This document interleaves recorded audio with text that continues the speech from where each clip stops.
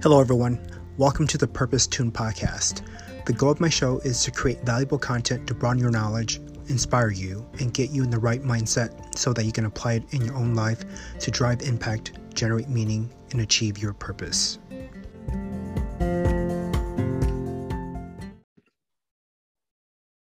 Hello, everyone. Welcome to the Purpose Tune podcast. My name is Kong Shang, and I am the host of the Purpose Tune podcast.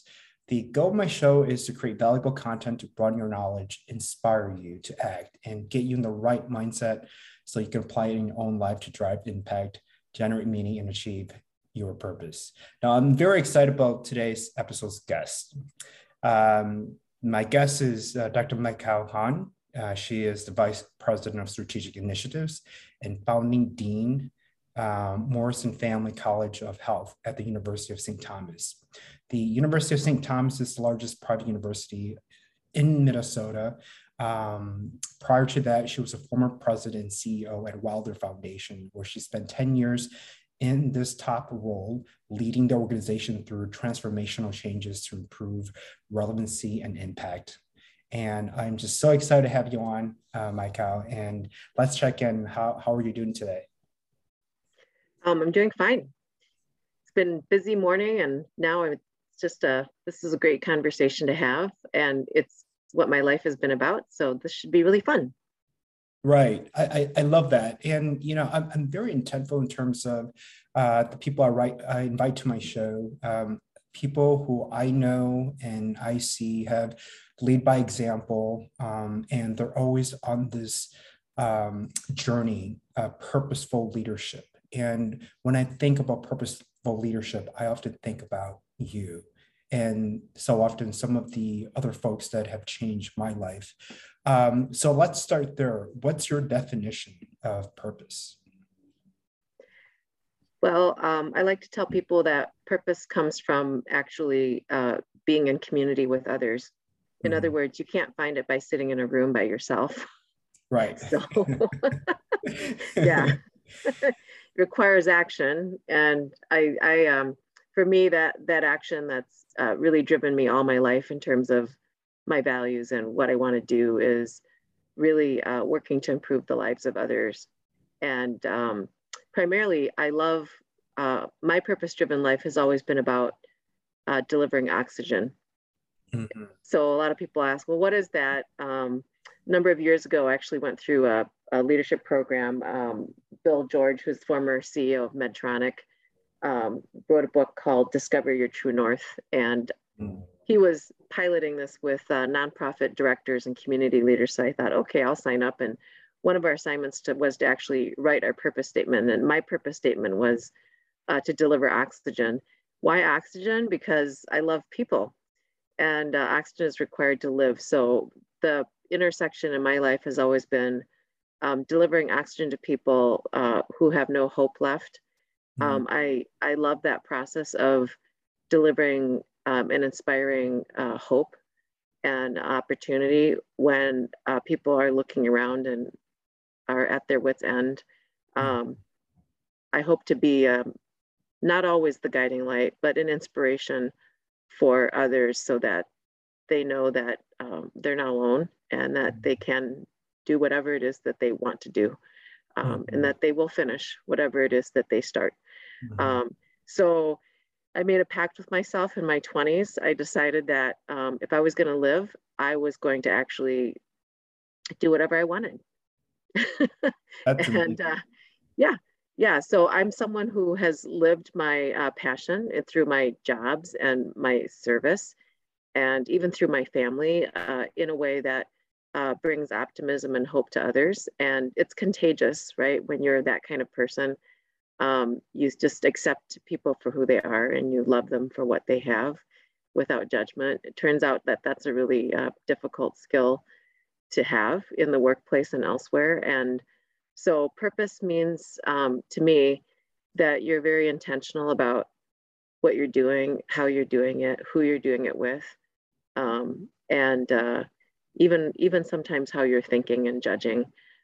So I've made a life out of really being a bridge to communities and people who are disenfranchised, disadvantaged in some way. And it's amazing, you know, like from CEOs to people who are homeless and on the streets to maybe public policy students who wonder why they even went into the first place. There's been a lot of joy in giving back and just listening and offering wisdom. Mm-hmm, mm-hmm. That's incredible. Thank you so much for sharing about what that means to you. How do you inspire people to tap into their purpose? Because what I'm hearing from you is that it takes a lot of courage to be who you are in this world that wants you to be someone else.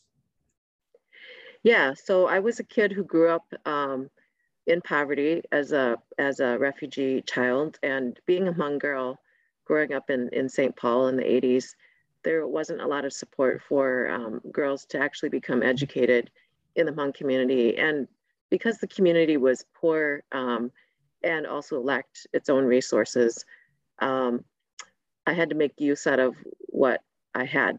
And, you know, sometimes that was cooking one egg to share with four other siblings. Mhm. Yeah. Yeah. And so when you live a hard life, especially as a child, you tend to be very grateful as an adult for what you have. And Mhm. so I think a lot about my early childhood, just growing up, being a teenager, being stigmatized and discriminated against, um, thinking that the journey from Laos, being born in Laos, coming here and then finishing college is the most difficult journey I'll ever have in my life, Mhm. um, and also the most worthy journey. And so, what helped me through that time and what I've seen now professionally through literally now 27, 28 years of professional work is that people all want to feel important. Mhm. They all want to feel significant and seen. They all want to be thought of as unique and worthy human beings. And you know, even though I'm not like I'm a spiritual person, even though I'm not a pastor, I'm kind of close, right? I've had pastors work for me, but I think that when you love what you're doing completely and you embrace fully anyone who's in front of you, that tends to inspire them. So I'm the kind of person who sometimes when I first meet people, because I understand what it means to not have enough or not to feel like you're enough. Mhm. People often just feel comfortable telling me their entire life story, actually. Yeah, it's sort of like, you know, without constraints. Um, so I think I would say it's empathy is inspiring, listening to people, just, you know, sitting quietly, um, giving people what they want and what they need. And a lot of times people don't know what they want and need, Mhm. and that's okay too. And it turns out that we live in, you know, either a very materialistic society or a society that judges too instantaneously. And so withholding judgment and just just being with people is very inspiring for them and listening to them. So it's always about the other person for me. Um, Mhm. and at times, you know, because this is just what you have to do in the work world or in your career, it has to be about you because you're the leader who's making decisions. That's when it can be about you because you're actually taking that burden of accountability away from the people you supervise or you know the issues that you're overseeing. But to this extent that I can in my career, I've always let people have a choice. You know, they get to make that decision. And if they don't want to have that choice and make it, then I get to make it. But that's very rare. You know, I like Mhm. to actually guide and supervise and manage through consensus. Mhm. So, and that turns out to be also better for everyone and to create a very inclusive culture. Mhm. And also to create a very powerful organization, right? Because that's what I've done is I've run multi-million-dollar organizations since the age of 27. Yeah. You're quite an inspiration to a lot of members in the community and myself included. What was it about this gift that you had that really you've tapped into to empower yourself to be a role model to people? Yeah, well, I think it's really important for people to know, you know, just that how you arrive and how people see you today isn't how you grew up or what you were as you were moving throughout your life or career. In other words, the people I've met along the way who have inspired me, and a lot of those have been clients that we've served. Kids that I got out of gangs, right? When I was in my 20s, doing gang intervention work in Frogtown. Yeah, I mean, I was like 5 foot, I don't know, I'm still 5'1". I think I'm shrinking, but 5'1", I can't like tell. 105 pounds or something, working in like, some of the most gang-ridden neighborhoods. But I think that, the collective set of people whose lives have been improved, or people that I've surrounded myself with, have really helped make me who I am. So, I was like kind of like a rebellious militaristic person in my 20s. I love that. Yeah. Like I was out there with a megaphone, like really like an actual megaphone, doing direct advocacy. I remember being up at the legislature and calling out Hmong men who had more than one wife, and people were all angry at me in the Hmong community, and I had hate letters written to my work and things. So I call these character building experiences, where Right. you kind of learn how to soften over time. And I think one of the funny things now, of course, is looking back at that time, I was inspiring all the way. And I don't know if it was a gift. I mean, I think it was more like a curse in a lot of ways, especially when I was younger, because people would be like, well, you're this young Hmong woman. We don't know why you're like getting hundreds of people to train out at like Lake Phelan, for some community organizing event, or, I'd go and meet with legislators, and I'd actually convince them to do stuff. And people were really mad at me. So I think that if I really look deep inside, it's really just because I have a deep sense of justice, and I truly do love all human beings, and I never want to leave anyone behind.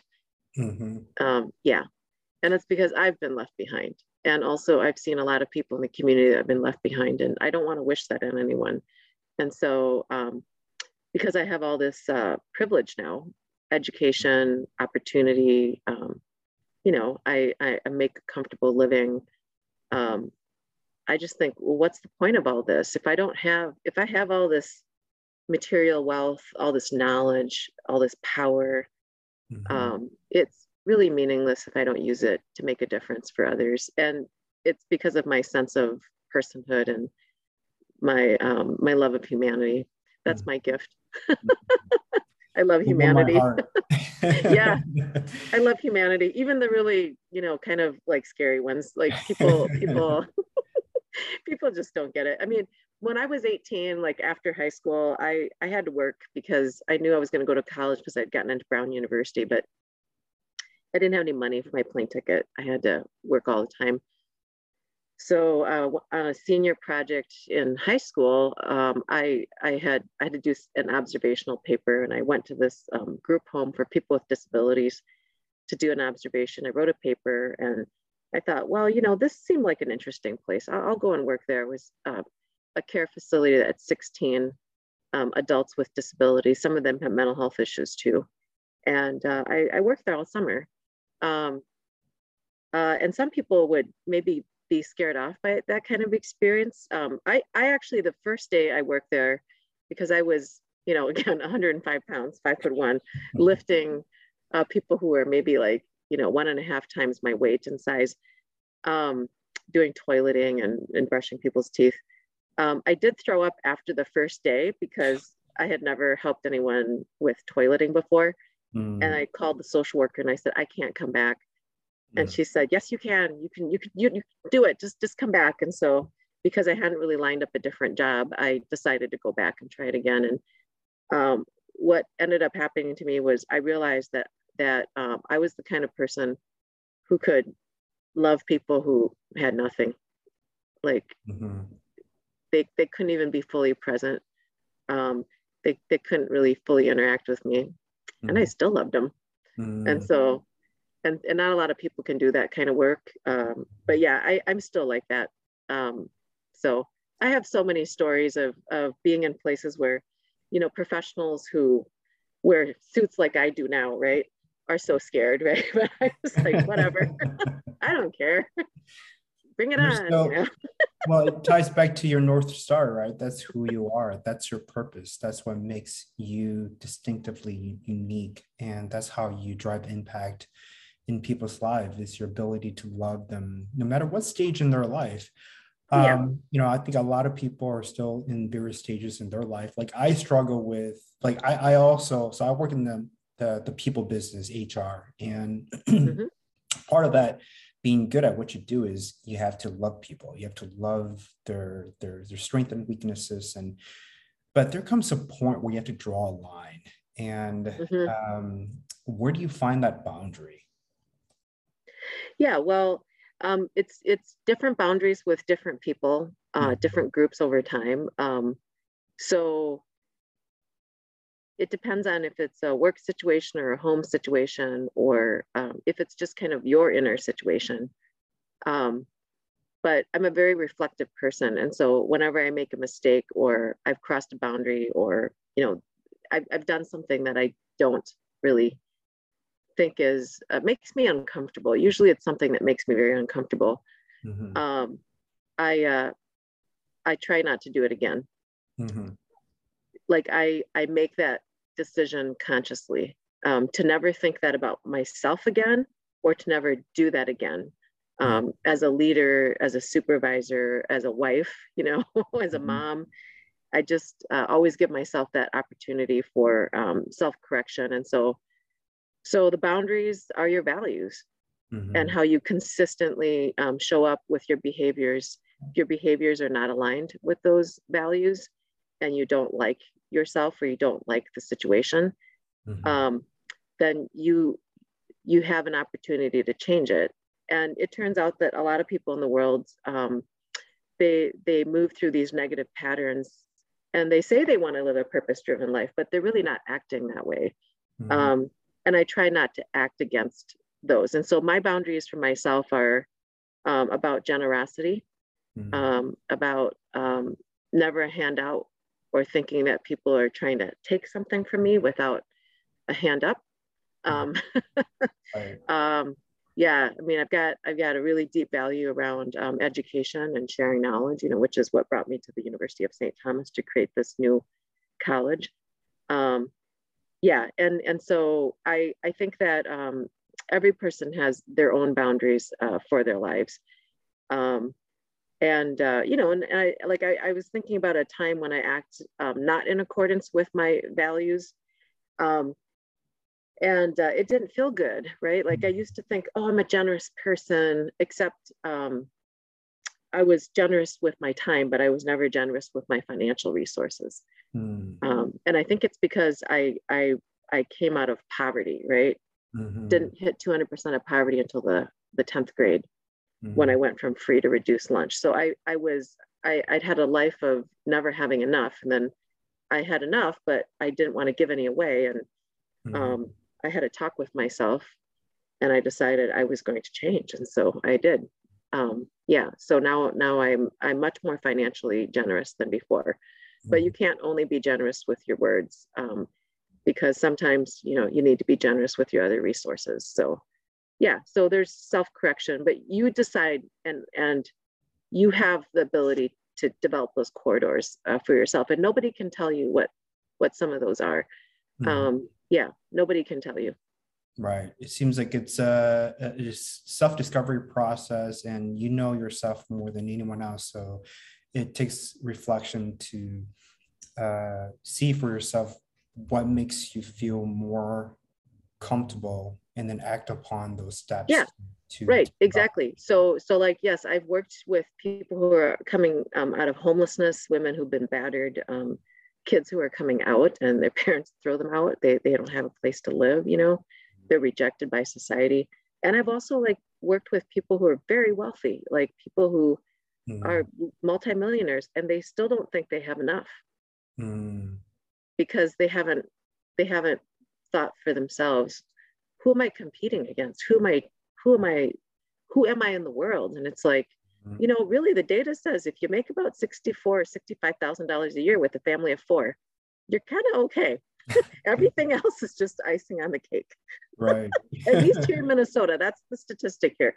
Average median income for a family of four, where you can actually make your basic needs meet. Yeah, it's a lot less than most people think. And so it turns out that when you boil everything down, a lot of what we create for ourselves by way of friendships or, careers or whatever, I mean, those are self-imposed constraints that get us away from a purposeful life. And I'm not having that. That's just not who I am. And I've never been that way. So it makes me, tends to make for a happy person, right? It's not like the whole minimalist movement that's out here now. I mean, it's like, oh no, I like my comfy things. Yes. I think there's no shame in, celebrating our accomplishment and in the things that we owe it to ourselves, things that we deserve in our life. At the same time, having that perspective of of boundaries and what is too much, and tying it back to your point about the concept of fulfillment, right? I mean, the folks that are multimillionaires, that are wealthy, still feel like they don't have enough. I see that there's opportunities for either a mindset shift or just opportunities for reflection and being grateful. I think gratitude plays a huge part in our happiness. Yeah. And if we could step back, like you're saying, reflect on, our possessions and just think about what we have that maybe perhaps, folks in the world, in different parts of the world don't have. I think that we tend to be more grateful because of, of those differences. Well, yeah, and I think it's like it's not really just about financial resources. It can also be about the projection of your ego and yourself, right, in relation to others. Like I know people who are unhappy because they want to be farther in their career because they're in their 40s, or they wish they were skinnier, and I mean, it's like there's nothing wrong with that. But when you make those things the source of comparison, you're always comparing yourself to things that other people value, and maybe you think you value too, but like comparison to me is a negative road. And it leads to discontent and dissatisfaction. And so I try not to do that, because if you do that and you speak that way as well, and by the way, being Hmong, this is how I was parented. Like my parents always compared us to others, which is probably why I hate it. And there's nothing wrong with like being competitive, but when you can constantly compare what you've achieved with what someone else has achieved, everybody's in their own time zone and in their, I call it like their set of constraints in their lives. And you're never going to be like this person or that person. You're never going to achieve like the way that your next door neighbor is achieving. So the only way to make all this spinning stop so that you're not happy with your life is to say, I need to be grateful for what I have, and I need to also do the most that I can, but not be worried about, what society is telling me is important, or what even what you yourself are telling you sometimes is really important, because we can be our best allies and also our worst critics, right? Right. Yeah. So how do you move away from this self-critic mindset? Like how do you I guess develop behaviors or thought patterns to ensure that you are important, that you are powerful, that you are enough, that you are living this purpose-driven life, that people need you? Because there's I've met a lot of people in my life, on a social level and a professional level, and And there's, there can be some pretty toxic people out there, in terms of just the way how they view themselves, in a negative way, Mm-hmm. how they create drama to get them, to feed into their ego. Like, how do you deal with all of that? To then say, look, like, I am a person of value. I believe I'm important and powerful, and I'm going to show up that way. Yeah. Well, I think it was Eleanor Roosevelt who said, "No one can make you feel inferior but yourself." Mm, So now, why did she say that as the first lady? Yeah, well, because psychologically, we give that power away to other people, so that they can make us feel small. And as mm, long as you don't do that, you're going to be fine. mhm. So, Right. yeah. So So- don't surround yourself with people who make you feel small, right. and don't don't make yourself feel small. Um, I guess the other thing I think about a lot is, um, every human being is unique, and I'm a unique human being. Mhm, Nobody understands us better than we ourselves do. mhm, Um, and so nobody has a right to tell us who we are and what our personalities are, um, because we get to change if we want to. And so surround yourself with nutritious people. mhm. Um, don't give your power away. Don't make you feel small. Um, and try your best. And if you've done your best, then that's good enough. That's so amazing. It really warms my heart. This is Yeah. powerful stuff. I mean, I know people out there that need this, that need to hear this, and they're probably struggling, and they have a lack of, direction or guidance, and they're looking for inspiration and resource. And I hope that Yeah. this show will get some ideas, into their head, and Yeah. so that they can take action and improve on their life. Yeah. Well, and people are imperfect, and you are imperfect, and I am imperfect, and the only perfect being is God, right? I mean, Mm, right. so unless we think we're God, we're not going to be perfect, and that means that self-acceptance and not allowing others to diminish our value, Mhm, um, regardless of what society says, is really important. I mean, I think a lot about communities of color, the GLBTQI plus communities, children, people who often don't have voice. I mean, I think, and like, I think about young people, right, who aren't fully emancipated, who are living in very difficult situations, mhm, because they're children. They don't have the kind of power that we should give them mhm. to have a safe and productive life as a little person. Right. So those of us who are allies have to stand up for them. Um, but like the human condition is never static, and so I think that we have a lot of negative messages in our modern worlds, in our society, that will make us feel worthless.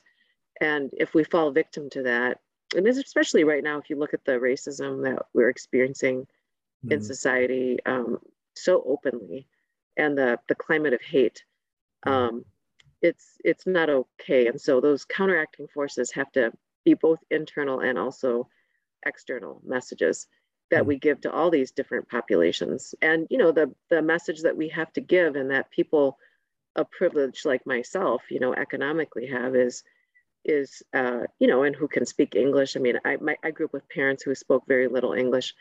Um, it's the you don't think you're that powerful, but it's because you haven't really tried. Also, you mm. can be very powerful if you want to be. Right. The question is, are you courageous enough to do it? Like this Mhm, podcast that you have. I mean, what's nothing's preventing us from doing these things, mhm. and if we want to do them, we can. Right. Just focus on it, right? Exactly. Again, we can be our most critical person, but also our greatest advocate too. Yep. And I don't know who said this quote, but if you want to be great, you surround yourself with the greats, and they too will make you feel like you're great. Uh-huh. But that quote is pretty powerful. It's Uh-huh. I think one of the success habits, that I have is that I have this ability to connect with people who are wiser than me, that are more mature. Maybe perhaps I'm an old soul, I don't know, but I'm able to surround myself with these folks who've served as inspiration to me, which is why I'm, in my career and in professional career and in social life, I'm where I am today is because of these folks who provided guidance and wisdom and expertise. Speaking of success habits, what are some of your success habits? Um, well, I don't know if they're success habits. They're just habits. Well, I guess maybe one of them is just taking care of my physical and mental health. Um, and well, I guess spiritual, physical, mental, and social health. Mm, So I do it very intentionally. And some people do kind of the physical, but they don't do the social or the spiritual or mm, the mental. And I try to hit all four for mm, myself because I've always been in like these helping professions, and mhm, and there's um there's a lot of trauma mm, in the work that I've done over the years. So self-care and on all those dimensions is really important. So that's a habit, a success habit. I read a lot. mhm, I don't wait for other people to tell me what to do. I grew up in a very proactive family, and so taking initiative and being proactive for my own learning and all the decisions I make, that's just been ingrained inside of me. mhm, I think that's a success habit because, I talk to a lot of people who, at work or otherwise, they're kind of waiting for some big opportunity to come, mm. but they've Right. done nothing to prepare for it. Like, it's my employer. I mean, you work in HR. My employer is supposed to give me all these training dollars. I'm like, good luck. Your employer is trying to get work done. They're not, it's like they can be invested in you. And a lot of employers are, but they're not, they're not responsible for your nourishment and growth. I mean, you have to be proactive about that. Mhm, Um, I guess another success habit I have is just believing always in any room that there's more collective wisdom from all parties than just my wisdom. mm, Unless I'm acting as the boss and I have to make a hard decision. mhm, Um, One of the habits for me is always make sure that I listen to every single perspective. I mhm, understand every single argument. Even if I don't agree with the person across from me, it's always about the good of the whole. Never my good, never just what one person wants. And so that tends to get me through very difficult decisions, mm, knowing how to do that. Um, and then I guess, the other, maybe I don't know if it's really a success habit or not, but, I grew up with this saying from my parents that if you can't keep your own house cleanly swept or well ordered, then you had no business telling anybody else anything. And mm, that's kind of like a habit around um, never being critical of what other people are doing. Uh, you know, because I'm not perfect yet, right? Like there's no, um, you you can't judge other families or other opportunities or other people. Like there's always got to be humility in mm, how you say things. Either the feedback that you give or the work that you're doing or whatever. And so that sometimes like when I listen to younger Hmong people, they think very like they think it's very literal, right? Like it's like literally cleaning the house, and I'm like, no. That what that means is that you should not be a harsh critic of others, and that if you're going to say something, you're going to give people feedback, that you for sure need to have that lived experience And a lot of times you can't have that lived experience. So be very careful about the words that you choose and how you deliver advice to others. It's really about advice giving. So I've made it a habit over the years to not give advice to people who aren't seeking it, and to be generous with my time when people are seeking it. And I have to say, when I was younger, I was not very good at that success habit because, here I was, graduate degree, working in the community. I thought I knew a lot. But it turned out that I was not very good at what I was doing. Other people knew way more than I did. So that's a success habit related to just withholding, withholding judgment and giving feedback in a way that people can hear. Right. Yeah, using my own experiences and never replacing my experience for someone else's.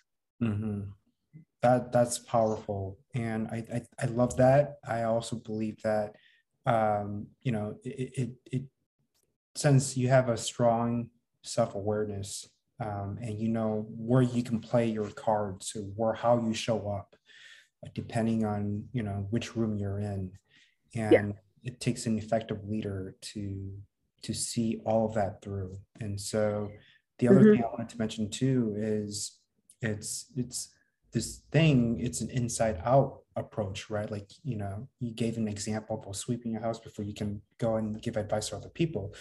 Leadership, effective leadership, is about leading from the inside out. If you have worked and self-mastered yourself, then you can show up more effectively and help others.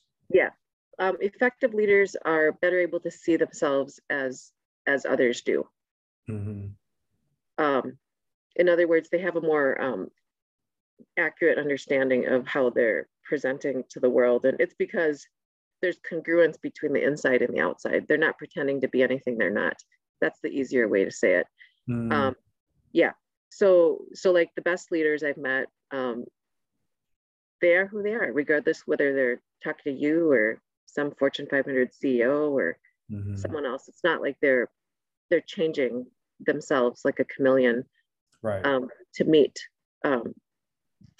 all the other audiences or whatever it might be. And so that consistency of that congruence is really important. And I think that self-reflection and emotional intelligence is a part of it, but it's also just a lot of mistake making and experience over the years. In other words, kind of my comment earlier, who I am now as a more mature leader wasn't how I was when I started. There were many failures along the way. And so where I've seen people fail is, and they veer away from their core purpose or what they're wanting to do. It's because it's hard. It's difficult. It's difficult to be a good person, to be the kind of person that you yourself can be proud of. And so you veer off that path because it's just easier to let it go. And if that's okay with you, then go ahead. But usually doesn't lead to a very purpose-driven life, because the more afraid you get from where you think you should be, the more upset you get, right? And so that's a dynamic that happens throughout your lifetime. And then you just make mistakes. I mean, and I've been yelled at. People have sent hate mail. Let's see. I mean, it means you're doing something good. Oh yeah, but like I also tell people, one of the things I've gotten used to in leadership is not everyone will like you. They will not like you. And if you're making progress, especially with community work, which is what I've done most of my life, people are not going to like you. And you have to say, okay, well, I guess I'm okay not being liked. And I mean, I'm making progress and that's good enough for me. Yeah. Right. Yeah. There's this, you remind me of a quote, what you just said, remind me of a quote of the men in the arena. I'm not sure if you've heard of it, but I'm only interested in people's feedback if they're in the same arena as me, using their energy, sweat, blood, and tear to do the same exact things that I'm doing. Otherwise, I'm not interested in their feedback. Yeah. And Right. You're right, not qualified to give me feedback is usually kind of how it comes across. Yeah. right, Um, right. exactly. And goes, and of course, this goes back to your earlier point about, until you're able to take care of what's at home, you can't really give advice. But also, Mhm. this concept that I want to mention to you, it's the decency quotient, which is the idea that, so it takes emotional intelligence and goes beyond that and says, okay, so if I'm supervising my employee, I have the ability to read him. And um, whether what I choose with that information is up to my decency quotient. Mhm. And so, and I'm surprised that people in the psychology arena, people who are in the people business, aren't really talking about this quotient because it's important, right? Because if a leader has high emotional intelligence, that's great. But what do they choose to do with that information? To use as good or bad, it's up to that person. And Yeah. so I've certainly had good and bad bosses in my professional career, and some of them are ranked high on emotional intelligence, but lack the decency to Yeah. develop me to be the most effective person that I can be in my business. Yeah. Yeah. Yeah. I mean, so my daughter went to college and she came home and she was like, Mom, this is why it's so hard to be your daughter. I was like, what are you talking about? She goes, well, I was studying all the different movements in America, and basically you taught us how to be transcendentalists. So transcendentalism was a movement in New England Oh my during goodness. the during the yeah during the Revolutionary War. Actually, during the Civil War. Oh, starting during the Revolutionary War, kind of matured over the Civil War, and it's just the belief that our purpose as human beings is to continuously reflect and become better versions of ourselves, and contributing to advancing the common good. So anyway, her thing was, it's so hard to be your daughter because, and I said, oh well, I've never thought about it that way, but yes, I think that, and it kind of depends on which sector you're working in. I mean, Mhm. we're talking about people who live and drive towards a purpose driven life, and that's not everybody you meet in leadership. Right. And so, no criticism. It's just a different way of leading and being. Mhm. Some people are really driven by ambition, competition, Mhm. profit. Mhm. Some people are really motivated by status. Some people are really motivated by just the limelight. I mean, and so I think that's maybe one of the reasons why this podcast is important is, when people are starting to chase purpose, it's because they know that there's a limited time on earth. They know, yeah, they know that they have one life to live, and that if this life ended in like the next like 2 days, 5 days, 10 days, 10 years, what would really be left undone that that they would regret? And so I was just lucky because I had early experiences in my life that led me to believe that if I could do anything, I was going to live a meaningful life, and it was not going to be about chasing money or power or just doing. I really wanted to be here on earth for ordinary people and people who were struggling, and that was just an early discernment for me. Now the fact that I moved on and did a bunch of amazing things and have run, big shops. I mean, great, but that's not what I set out to do. And I had no idea. I go on leadership panels and people are like, well, how did you get to where you're? I'm like, well, just kept doing a good job at whatever was handed to me. Usually they were rough jobs, like they were tough situations that no one else really wanted to deal with, and I was usually the most junior person who was present, who raised my hand. Because remember, I'm proactive. So I would just like, instead of sinking, I would swim ahead. And that's really what happened. Yeah.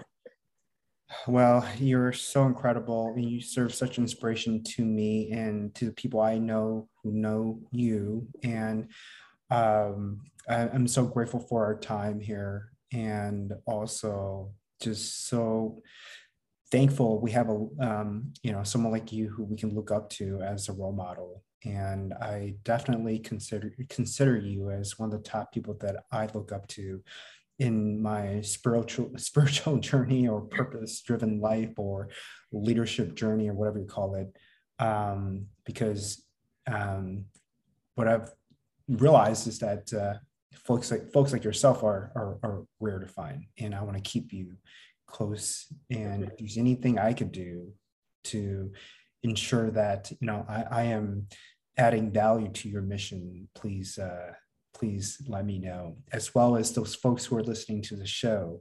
Um, with that said, we are about time. Where can people find you should they choose to connect with you through this podcast? Yeah, so I'm the founding dean for the Morrison Family College of Health, and I am actually trying to find students who want to join us at the University of St. Thomas, who want to live and move through a purpose-driven life. So we are trying to look for students who want to come and change the world into what they want it to be. And a lot more of what we're talking about today than maybe, I'm not saying that other colleges or universities aren't great, but looking for students who have a change the world mindset. So if you want to find me, you can find me at health.stthomas.edu. Go to the College of Health website and look me up. I'm the dean, so it's kind of easy to find me. There's a really big picture of me right there. Yeah. I love that. I love that. I love that. I love that. MayKao, thank you again so much for your time. Appreciate it. And folks, if you enjoyed this podcast episode, please, I do encourage you to connect with MayKao. And until then, we'll stay in touch. Great. Thank you.